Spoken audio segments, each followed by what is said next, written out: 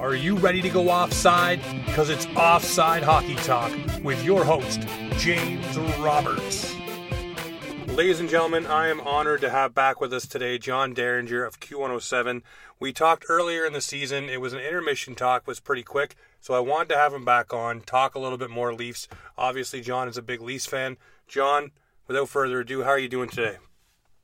Very well, James. Thanks a lot for inviting me back. I really enjoy your stuff on Twitter, and like so many of us, it's pretty clear what a great, passionate, engaged Leaf fan you are. So it's really my pleasure, buddy. Well, I super appreciate that, and I have to ask, after last night, we know what happened with the trade with the LA Kings. I'm wondering, instant gut reaction, how do you feel about Campbell and adding Kyle Clifford? Well, had to be done. I think, whether or not you agree with the pieces that came and went, is obviously going to be up for debate, but this is something that has been discussed for a long time, and I think these last couple of games, they're certainly with the backup goaltender, it was just time.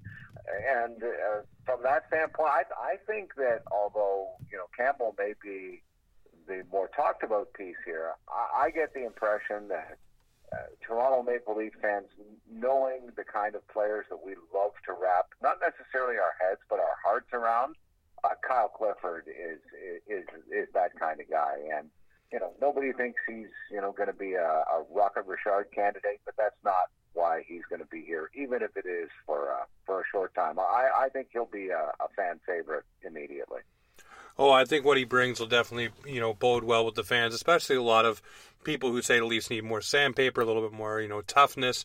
He adds that, but he still has, the playmaking and scoring ability as well. But the only thing that people were worried about is his foot speed. But, if he's the last guy into the zone with two speedy other players, it's not so bad. You look at Jason Spezza, everybody said that he's no longer fleet of foot, but he seems to be getting along just fine with Janssen and Kapanen and Engvall and all those kind of guys. So I don't see that being too much of an issue for him. Spezza's been such a nice addition, hasn't he? I think the expectations have been reasonable from the fan standpoint, from the organization standpoint, for that matter, from his own standpoint. And he is definitely a piece that was necessary in the dressing room from the veteran standpoint, guy who's been there. And, man, isn't it amazing, James, to see just the little differences, the way Keith coaches, celebrating players' milestones, celebrating hometowns. And really, they don't mean a ton. A guy can take the opening face-off in his hometown, and you may not see him a ton in the rest of the game, but I gotta believe that means an awful lot to the players. Well, we just talked about Spezza, and you look at the beginning of the season with Mike Babcock and not being on the ice or even in the lineup for that first home game for the Toronto Maple Leafs, which meant a lot to him. Had a lot of friends and family in the stand, so it bodes well to get on a guy's good side, so to speak.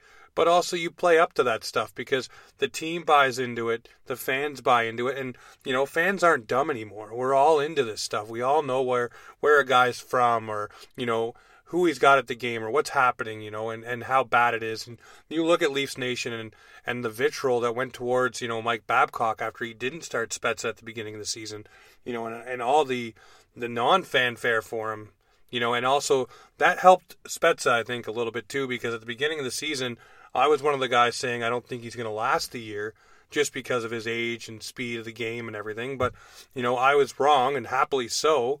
But, it also went with him because everybody stuck by his side and said, hey, you should have done this with Spezza. You should have done that. Now Keith's embracing it. So you're right. That is pretty awesome to see. And when it comes to Campbell, well, I guess we're all about to find out here. It's a wide open hockey team. He's gonna get a lot of action. There's no doubt about that. But I think we all know the volatility of that position. It's basically like carrying around nitroglycerin. A star in November can be a failure in February, right? But well, it's like Friedman said last night. there's two jobs in Canada, the worst jobs here, and that's being the Prime Minister, and second is being the goaltender for the Toronto Maple Leafs. Yeah, ain't that the truth, eh? And as we've seen, there are some guys that love everything about this market. They love the intensity. They love the fact that there are tons of reporters there every day. And then there are other players who don't love it so much. And I guess we'll soon find out whether or not that's something that Jack Campbell becomes. I mean, is he going to be starting the back-to-back this weekend? I don't know if he's going to be starting the back-to-back. I know he's probably going to get at least one of the games. And if Freddie's not back, I would say it's probably Saturday. Give him a couple days, a couple games of practice. Get a game in with the team to see what everything goes and how everything flows. But I would say Saturday night you'd see Campbell in net if Freddie's not back. What do you think happens then if Freddie's not back? If Freddie's not back, then you definitely, I think you ride the guy you just brought in, which is Campbell. And this isn't the first time that Dubas has traded for Campbell either. He did it when he was with the Sioux Greyhounds as well. So he's familiar with the player from that standpoint. He already knows what he's getting with this guy. And also he took a page right of Alex Anthopoulos' book and made the trade with a guy with term. So, a guy that they can control going forward, because he has this year and two more at 1.65 mils. So they have the guy not just for this year as well. So, but I think to answer your question fully, it will be Campbell's crease. Hutchinson obviously just showed that he can't, bear the load. And I don't even know if Hutchinson stays as backup. I don't know if Kaskisuo takes that spot, but he hasn't done much either. So I definitely think it's Campbell's crease to lose. I would agree. I'm wondering, just from Hutchinson's standpoint, it's like you were going out with somebody and you were going out for like 6 months, and one night at dinner she says, okay, I'm not into this anymore. We'll catch you later. And 2 days later she calls and says, oh, I got a family event on the weekend. You want to come? That's the way Michael Hutchinson must feel. I mean, there seems to be little doubt that even though there had been some lead-up time to this deal, that it was, the organization, essentially the team saying, okay, this is it. You're no longer our guy. Man, that's got to be tough to slink back into that dressing room. Well, it definitely would be, but I mean, this is not the first time the Maple Leafs organization as a whole have done this before. I mentioned it last episode when I talked with Mike Camito. The Leafs had did it with James Reimer after he drugged them to the playoffs. They brought in Jonathan Bernier to supplant him. And then, of course, they did the exact same thing this summer with Hutchinson again, bringing in Neuwirth, hoping that he could be the, be-all, end-all of the backup situation. So Michael Hutchinson's kind of been kicked around in Toronto a little bit. But, I mean, at the same time, what do we always say in sports? You have to seize your opportunity and seize the moment. When he got the crease, he didn't. I mean, look at how long it took for him to get a victory as a Maple Leaf. And if you look at the standings of teams with their backup goalies and the points they get, they keep showing it on Sportsnet. I think Toronto's only got 9, and all the other teams are up into the 30 points with their backup goaltenders. So that is alarming. So it shows Hutchinson's not getting it done. So, to say, you went to dinner and everything was great and then all of a sudden you're not interested. Well, it's been a long feeling out process. It was almost like in the summertime they said, okay, we're going to see if we can make things work. And now it's not going to work and we're going to part ways, which I think when Freddie comes back, both Hutch and Cass go down to the minors, and this will be the last year of Hutch in Toronto.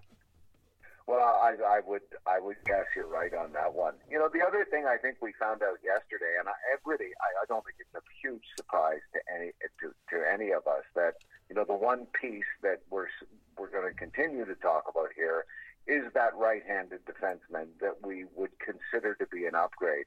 If this is what a backup and a piece costs, I can't imagine how many really good roster players you're going to give up for the right-hand D that we envision. Well, I look at this trade a lot differently, and maybe it's because I choose to stay on the positive side of things, but I look at Trevor Moore. Yes, he brings a lot of the Zach Hyman-esque kind of work qualities, but at the same time, he just came back from what was, I guess, a concussion. He was in the bottom 6 role. The upside may have been there, but he's a California kid, so he's going home. And then you spend the draft picks with conditions on them. I look at it like this. You spent these assets here. You went roster player for roster player, getting rid of Trevor Moore, bringing in Kyle Clifford, and then you added the backup goaltender you needed without subtracting from your roster. So if you look at all the other deals that were supposedly out there, look at Derringer saying that Rasmus Sandin wouldn't have got you Gorgiev out of the Rangers, which I think is absolutely bananas.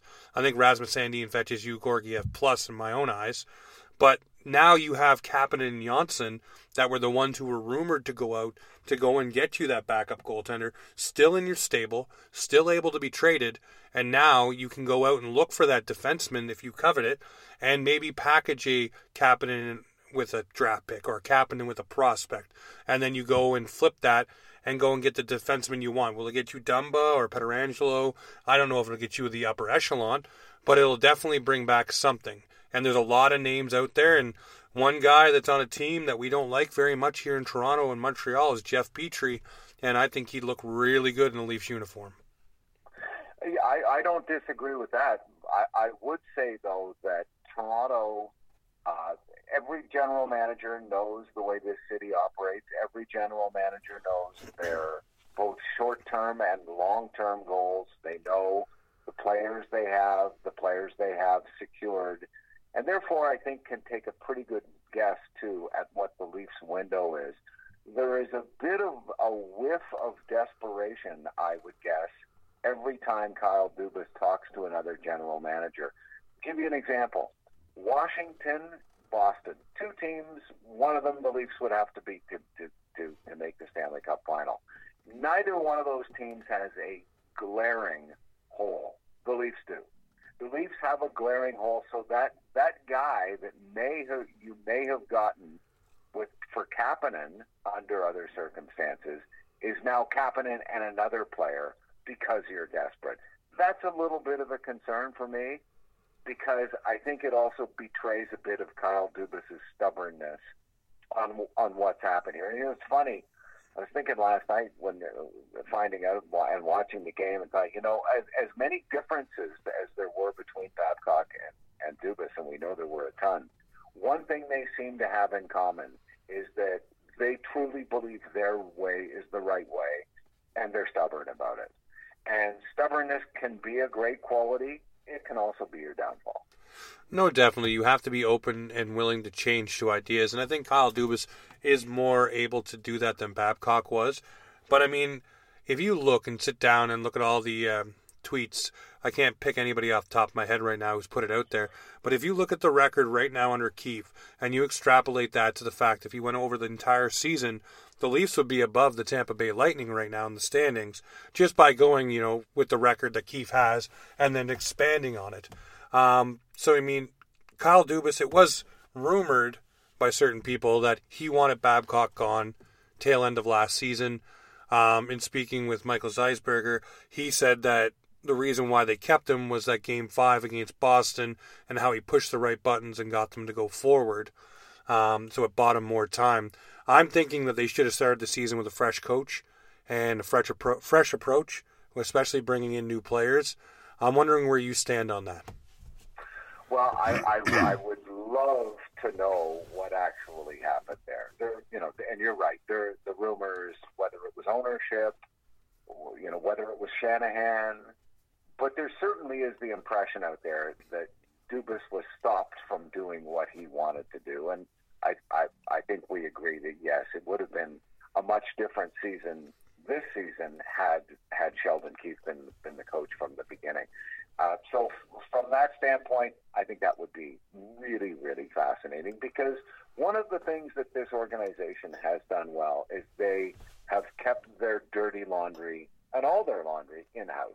So we don't know, and we can speculate for days about what happened, why it happened. Is it Dubas' fault? Was it Babcock's fault?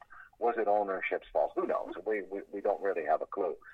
Yeah, that would have changed things immensely. I don't doubt that. But something did happen, and you know what, James? I don't know if we talked about this the last time we spoke, but when I look back on the last series against Boston, the Game 7, they didn't lose that series in Game 7. They lost the series in Game 6. Oh, yes, 100%. And going into Game 6 was probably the most positive, the most optimistic that I've been in 20 years as a Leafs fan. They got Boston at home. It's Game 6. And the disappointment of that game, to me, almost rivals the Game 7s. That was horrible the way they came out in that game. It was terrible. I think I would have had that decision in my head in management at that point. It's on the coach to get them up and ready. They weren't prepared for Game 6 at home against your arch rival, and they laid an egg.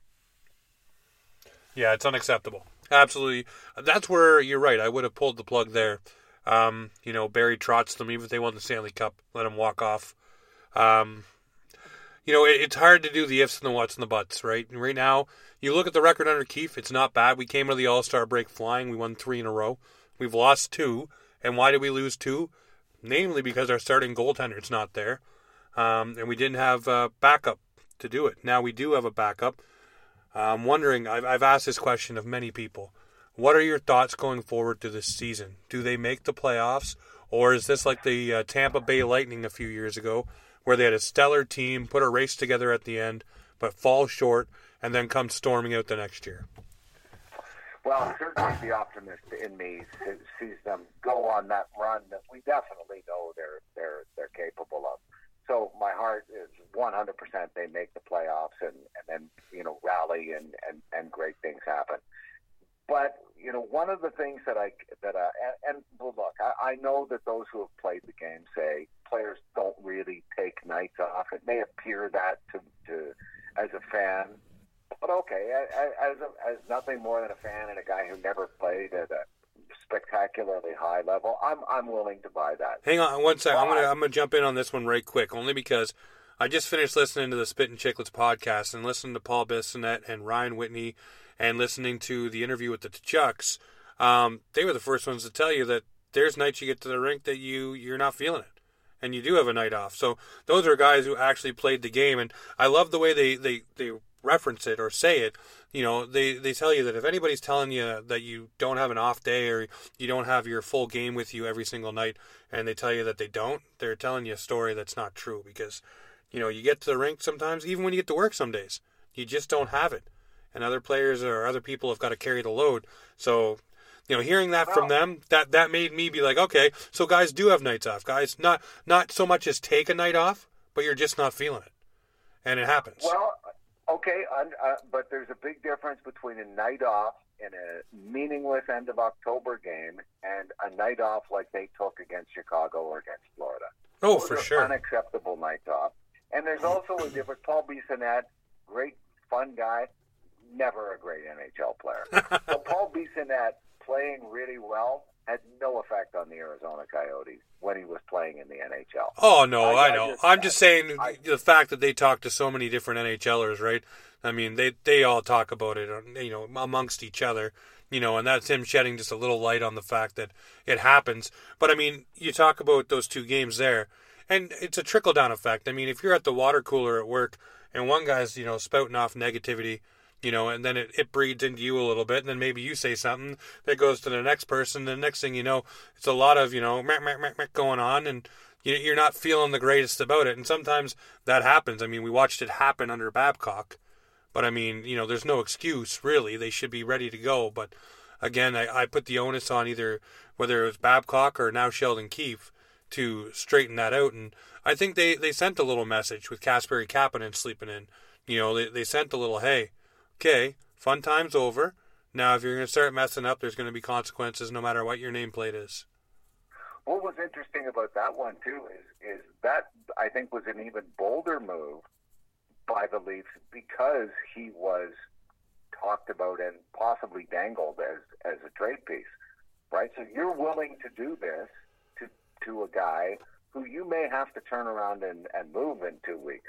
Needless to say, there would be questions about why. And again, because they do such a great job of keeping things in-house, we have no choice but to believe the very little they gave us on that. And I'm not by any means suggesting that it was anything more than being late for practice. But I think if you kind of read between the lines, this was not the first time. Well, whenever you hear the word pattern. Yeah, you hear the word pattern, but I want to get back to the nights off, though. And yep. maybe we're talking something a little bit different here. And this came up with Babcock. And again, not being a guy who played in the league, I understand in my job it happens. In most people's jobs, we go to work and, man, that day we're just not 100% in it. What I did here, almost every player I heard interviewed on the subject say doesn't happen, and I was a little surprised by this. Teams don't quit on coaches. Teams don't go out and purposely try and lose hockey games. Now, maybe that's just kind of lost in the translation. That, it certainly appeared that way. You know what? I don't think that I don't think that guys go out intentionally wanting to lose, but I think if you were to tell anyone, if you're an NHL player, that the message from a coach has got lost, that it's falling on deaf ears, so, you no longer have the read of the room, that stuff does happen. And maybe guys just don't want to say that because they like the coach as a person, or, they don't want to throw a guy under the bus because you never know, you may have to play for that guy again. You never know what the real true reason is, but I definitely think that the Toronto Maple Leafs this year gave up on Babcock and had enough. And it showed on the ice. It showed off the ice. I mean, what was the story? So Babcock, I guess, was so omnipresent with the team that guys would actually hide in the steam room to get away from him, to get a minute. He was always micromanaging and always on top of them. And when I heard that quote, I was like, wow. But he would always just be standing there looking at them. Not saying much, just standing and watching. So guys would sneak away. Enough, but I think what I would bring up in that context is Florida and Chicago. He wasn't the coach. Nope. At the end of the day, this will always come down to the players. It's maturity. It's like Sheldon Keefe said, right? And Kristen Shilton tried to poke a little bit more out of him, the other night when they were up 3-1. It's a maturity thing. Last year we talked about Game 6, when they could have closed it out at home. Again, a maturity thing. It's being ready and being on those stages. You can be on all the big stages going through junior, but nothing sets you up like the Stanley Cup playoffs. It's a completely different animal, and that's why everybody says it is, because that's what it is.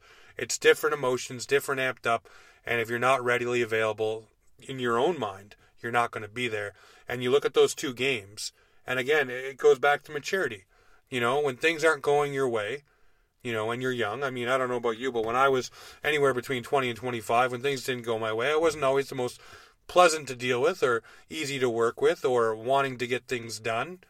Sometimes you just, fumble through it. And yes, they're millionaires, but, like Keith DeChuck said, these guys are getting loads of money earlier in their career, not having to fully earn it like the older guys did.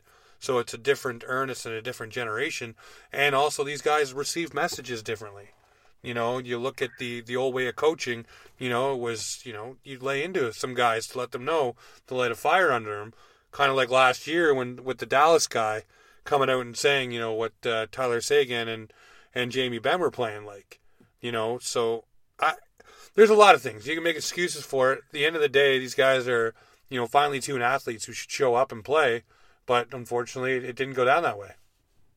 No, true. And you know what? I mean, I certainly Marner has done his job. Matthews has just been on fire.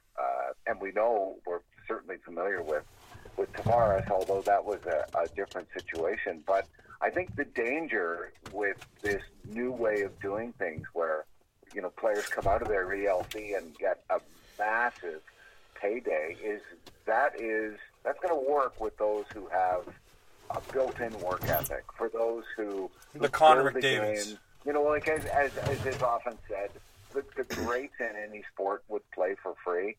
They just love to practice. They love to play. But not every player in the NHL is like that. And I think what eventually will happen is somebody will sign a 22-year-old who decides his life is set now, and he just takes seasons off. Fortunately, we haven't seen that yet.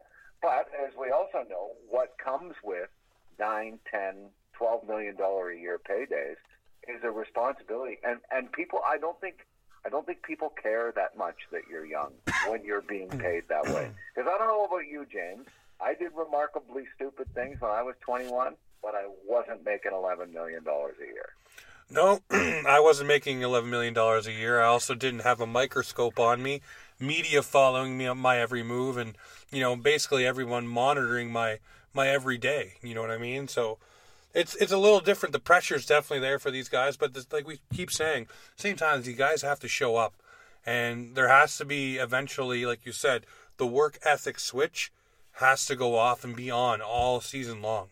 And right now, I think what Sheldon keeps saying about maturity, I think that's where they are right now. They're learning how to keep that on all the time. And I remember when Austin Matthews, his first year and second year in the league, they used to ask him, what do you do in your spare time? And he used to say he watched Sidney Crosby. He'd watch what Crosby does in face-offs, what Crosby did in the zone, how he battled for the puck, how he did this, how he did that. You don't hear that out of him as much anymore. Not to say that he's not working and not learning and not improving, but it was interesting early on to hear Matthew say those things, because that means you're a student of the game.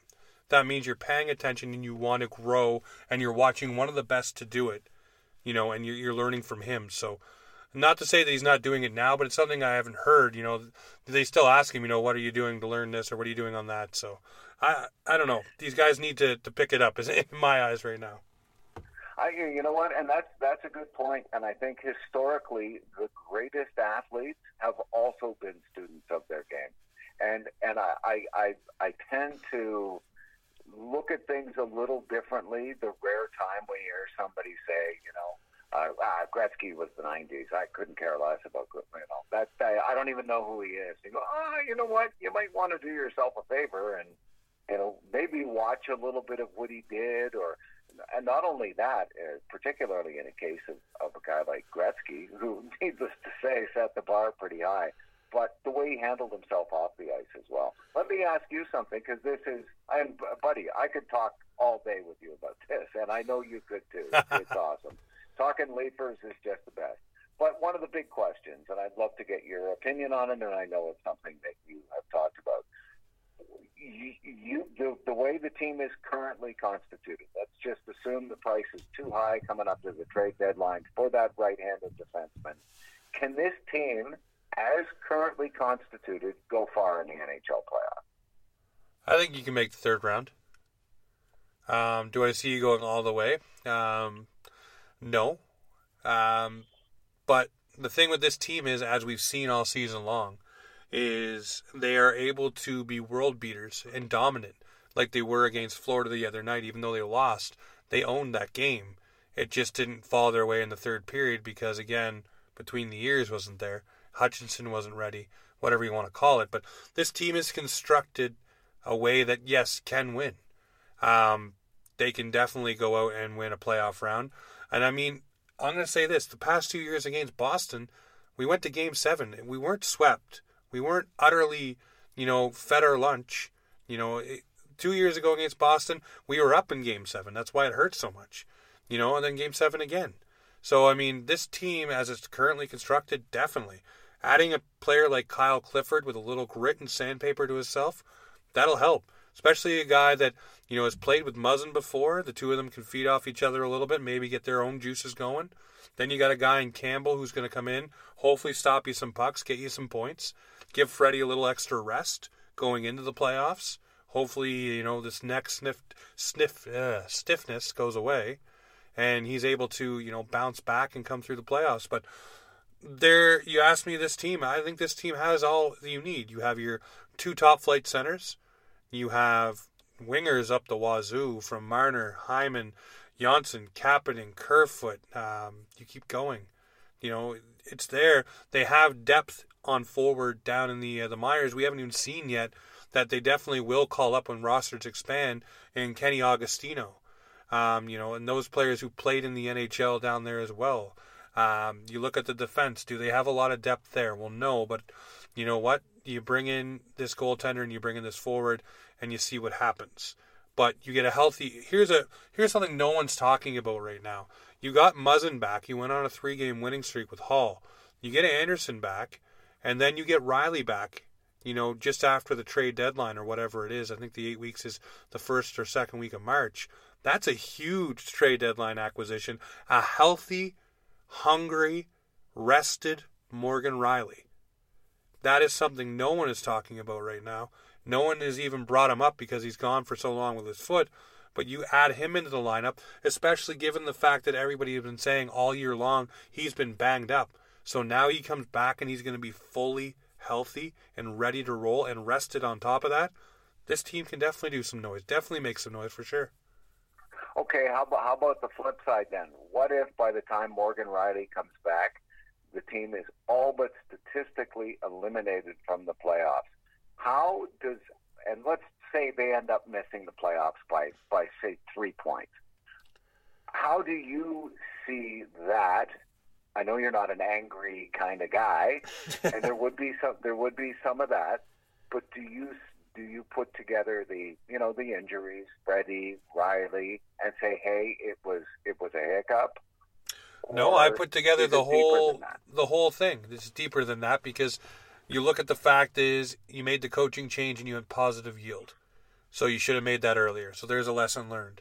You had injuries. Everybody has injuries, so that's not an excuse. You need to figure out the depth and keep it rolling.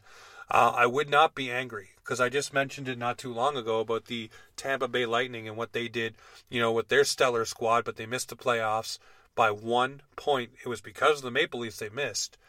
So you go in and you think about that, okay, and what has Tampa done after that? They came back hungrier. They got smarter. They, used their cap space wisely. So the Leafs will have some cap space this summer. What do they go and do? Do they go and chase a big fish like Pietrangelo? Who knows? It's all pie in the sky thinking. But if they are out of it, then we'll have a better read by the trade deadline if they're going to be out of it. So at that point, you start looking at your own free agents and saying, hey, what can I get for Muzzin? What can I get for Barrie? What can I get for X player? And start looking. But you also have to look at the squad, and see we're not that far out. There's lots of road left, and Lou Lamoriello is always famous in saying, if you have time, use it. Toronto has time. They're not far away from it. If they would have won last night, we would have been back into third in the Atlantic, and this conversation would probably be a lot different. But we have the road. We made a move. We have to see what the yield of the move will be. But, you made that move for the guys in the locker room, is what you did that for. I remember back when the Blue Jays were doing well and they didn't make any moves at the trade deadline, and Batista and Jansen came out and they were very vocal of the fact they think that the GM should have gave them some help. This squad, obviously, it's from a fan standpoint, we know we needed a defenseman. We know that we need a goaltender for a backup, and we know that we need some sandpaper. So what did he go and do? He went and got a backup, and he went and got the sandpaper, and I'm sure he's trying to figure out how to get a defenseman. But right now, what we have, I think this team can put it all together. And like I said, you have a healthy Morgan Riley coming back.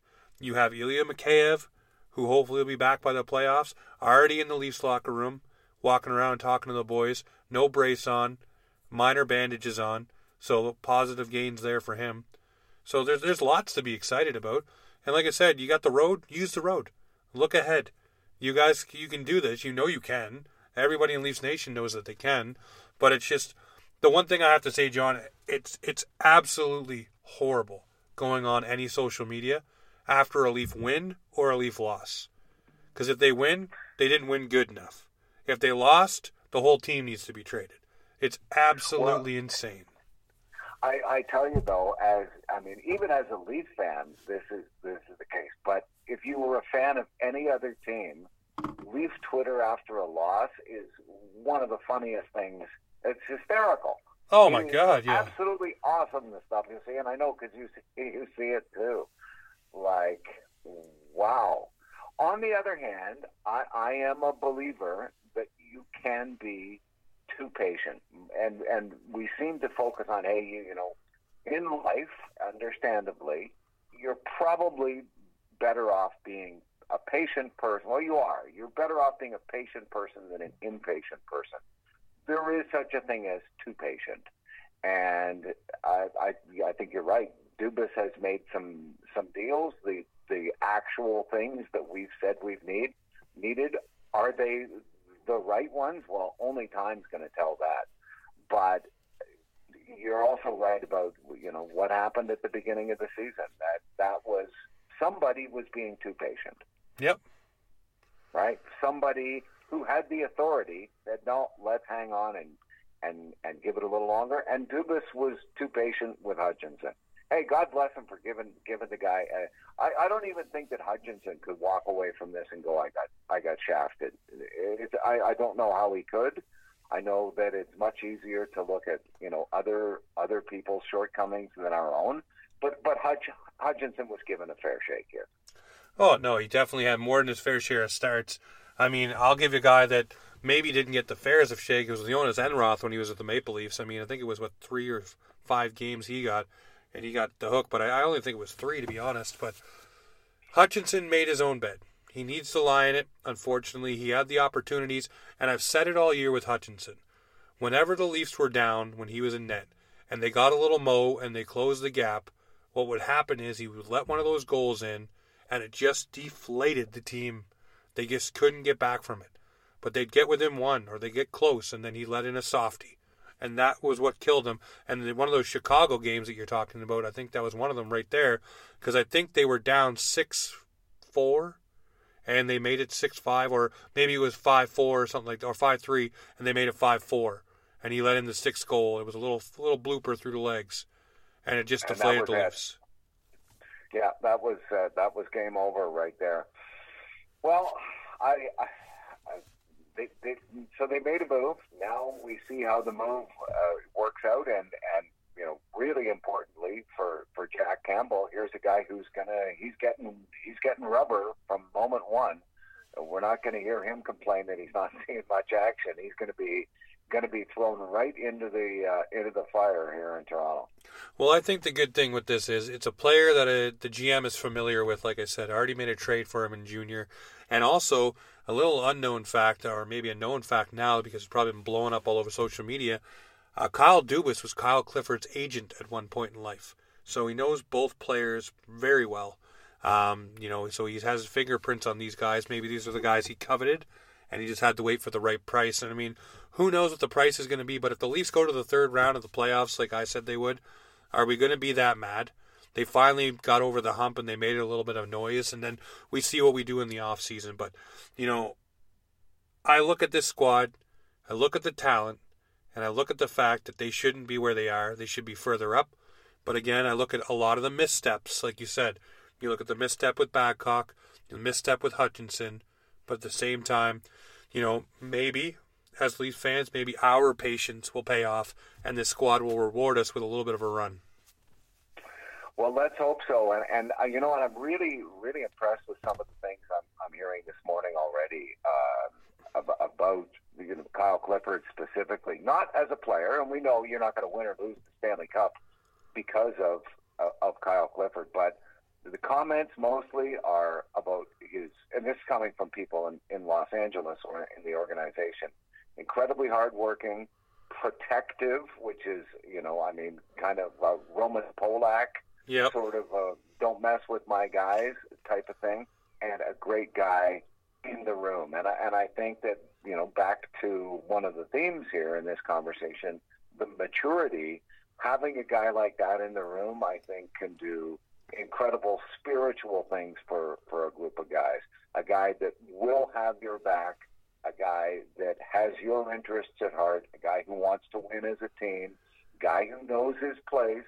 He knows where he's going to fit into the team, and whether or not I hope he doesn't go David Clarkson on us. But I don't think it's going to be long before we see what Kyle Clifford will be willing to do for his teammates in Toronto. Well, it'll be good to add a little bit of that because obviously having Kyle Clifford now, hardworking player, reminds me of Zach Hyman when you start using those qualities. And then you have a guy who likes to hit in Jake Muzzin. So now we're adding a few of those. And, I always say when you have one guy doing it, usually he drags the rest of them to the fight. So maybe having a few more of these guys in the lineup will add, dragging these guys to the fight as well. I don't disagree. You see a guy out there who doesn't have superstar level talent, who's always working, who then turns around and has your back against a guy who did something sketchy to you. How can you possibly have anything but love and respect for that guy on your team? And I believe that the guys feel the same way about Jake Muzzin, right? Oh. You could see his effect on the team. Oh, for sure. Well, when he came back with Justin Hall, like I said, it looked like a solid D pair. It looked like we got Justin Hall back at the same time. So, yeah, definitely. And maybe he had Kyle Clifford in there, and he's playing on the third line with Kapanen and Spezza, or Kapanen and Goat, or whoever is in that third hole. And next thing you know, you got a line because you got somebody who's got some jam, guys who got speed, and someone who can crash the net, like Kyle Clifford as well. So I'm excited to see what he can bring. He made the deal. Was it desperation? I don't know. Like I said, he knows both of these players. But I think it was a deal to help the team and to help the players in the room to say, hey, I've got your back. We got this. It's coming in. We're trying to do things. We're trying to make moves. Just stay the course. Listen to the coach. Get your victories. And we should be all right. And making a move like this just shows that the GM has the best in mind for his players, and that he's not, just saying, figure it out. It's in the room. Obviously, he knows they need to address these weaknesses. Are you optimistic that they will make another move and get that one more storied piece before the 26th? 100%. Oh, you think they will? Yep, I do. I do, and the reason why is, you look at the Marlies the other night. Jeremy Bracco was scratched for personal reasons. He's not happy with his role with the Marlies. Thinks he's NHL ready, wants to be up with the big squad. And obviously, we got loaded up front already. You look at a guy like Kapanen, already a little bit of issues with the Leafs. Player like Andreas Johnsson, lots of upside. But where do these players all fit? There's a log jam there now, right? So you look at other guys that may be ready very soon, like a Korshakov. You start looking at the Marlies, and who else is, like I said, Agostino's down there, Alberg's down there. Lots of guys are there. So, yes, I think there's going to be a move, especially, like I said, with Bracco being scratched. And then Cappy was the sleeping in and the issues. I think that was just showing. I think Cappy would be the one that stays, and Jansson's the one that goes. I think they put that out there so everybody knew about it, for the fact maybe it was beneficial to Kapanen to say, hey, we believe in you. We're going to discipline you. It's going to be public. And, maybe this is something that'll help you understand that you're a big part of this team. You need to smarten up. Get your stuff together. If that's the case, that is certainly, that's forward thinking. I hadn't thought about that aspect. And it could have been. The message could have been twofold to Cappy. Don't do that again. And, hey, that's a good point. By the way, 24th of Monday, so not the 26th. I think I said 26th. I'm not quite as optimistic, and only because I think the price is going to be prohibitively high because it is the Leafs, and I can't imagine anyone in the East making that sort of a deal. And it's going to be fascinating. I mean, I think this could be, unless something gets done before the 24th, this could be an actual trade line day worth watching.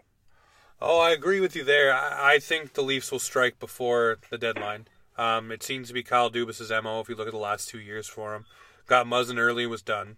Gone and done this deal here before the deadline as well.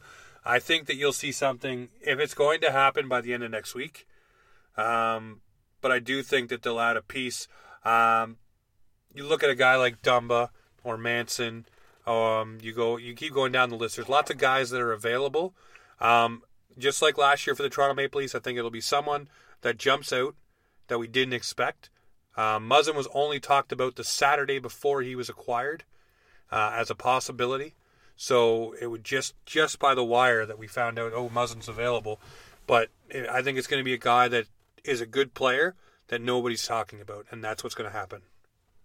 Again, such a huge part of the multiple changes in the organization in the last 7 or 8 years. There was a time when, and there were a number of Leaf GMs who did this, who would, call a reporter and float a potential trade, see how it played out, see what the vibe was, and then that name gets added out there from the organization itself. So you'd have 2 or 3 players that you'd already heard of. I totally concur. This could be somebody totally out of the blue because none of us have the slightest clue what these guys are talking about behind closed doors. No, and you always hear, when big trades get done, that they were started at least almost a year in advance. The tire kicking, the what would you want fors, then the draft. And then you going through the summer, then throughout the season, then trade deadline, and then maybe it's the next summer the deal actually finally happens.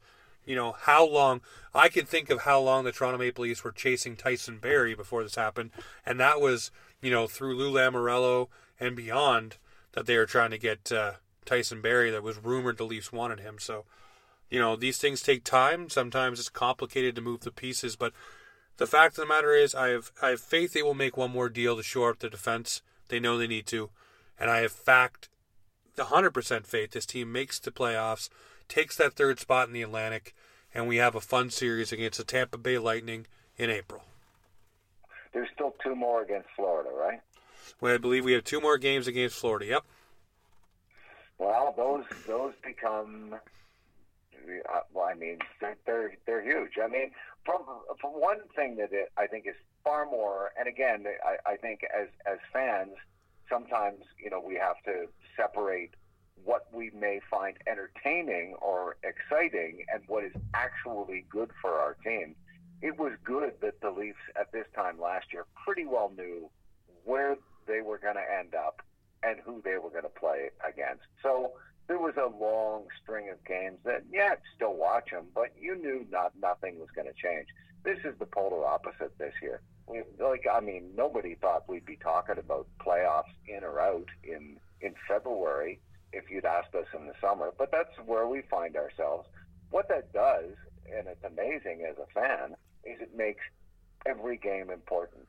The downside of that is that the eggs that are laid become even more devastating as fans, like the Florida game, one they should have won. But they did address that problem. I really hope they addressed it with the right guy, and he's going to come in here with a clean slate, and wishing Jack Campbell the best between the pipes. I hope he does a really good job, and I'll just touch on one thing before I let you go today, John. Please. I'm on a different mindset of the fact that it's good to be comfortable sitting and waiting and knowing who you're playing. I'd rather a team be battling like the Leafs is and come in guns a-blazing. You look at Columbus last year and what they did to Tampa Bay because they had to claw and fight and scrape to get themselves into the playoffs, and they were already battling and playing playoff hockey before the playoffs began. So maybe that might be the calling card for the Leafs this year of not being able to be complacent and think, we're already in, we'll wait and play Boston. Things are great, things are rosy. This year they're going to have to fight to earn it, and they will earn it, and they'll be, humming all cylinders ready to go. True enough, but we know that the downside of that is you don't want to be the team that misses the playoffs by a point. No. Right?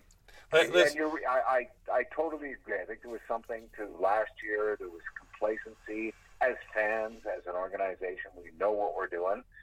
And I totally agree that team coming in, guns a-blazing, making the playoffs on the last weekend, that would fire anybody up. There was another team that didn't make the playoffs, and their season ended that day. Yep. And that's I think the concern. But it does. Every game's exciting now. I mean, we're playing Anaheim on Friday night. Would you have thought you'd care about the Leafs in Anaheim on a Friday in February, the way things were looking in the off-season? I don't know. Being the guy that does all those hype videos for every game, I get up for every game, so. Yeah, I know you do, buddy. Yeah. I will say, James, I love your enthusiasm, man. You come hard every game. You're into it. There's, now I think we do have that built-in inspiration because of the importance of every game. But you hit it hard every game, buddy. I love it. I super appreciate that, John. It means a lot. And, again, it means a lot having you on as well. So I want to thank you very much for stopping by yet again. It's amazing how fast almost an hour goes. So I appreciate it. And we will talk again soon, my friend, hopefully when the Leafs are on the cusp of making the playoffs. You got it, James. Thank you very much. No problem, my friend. We'll talk soon.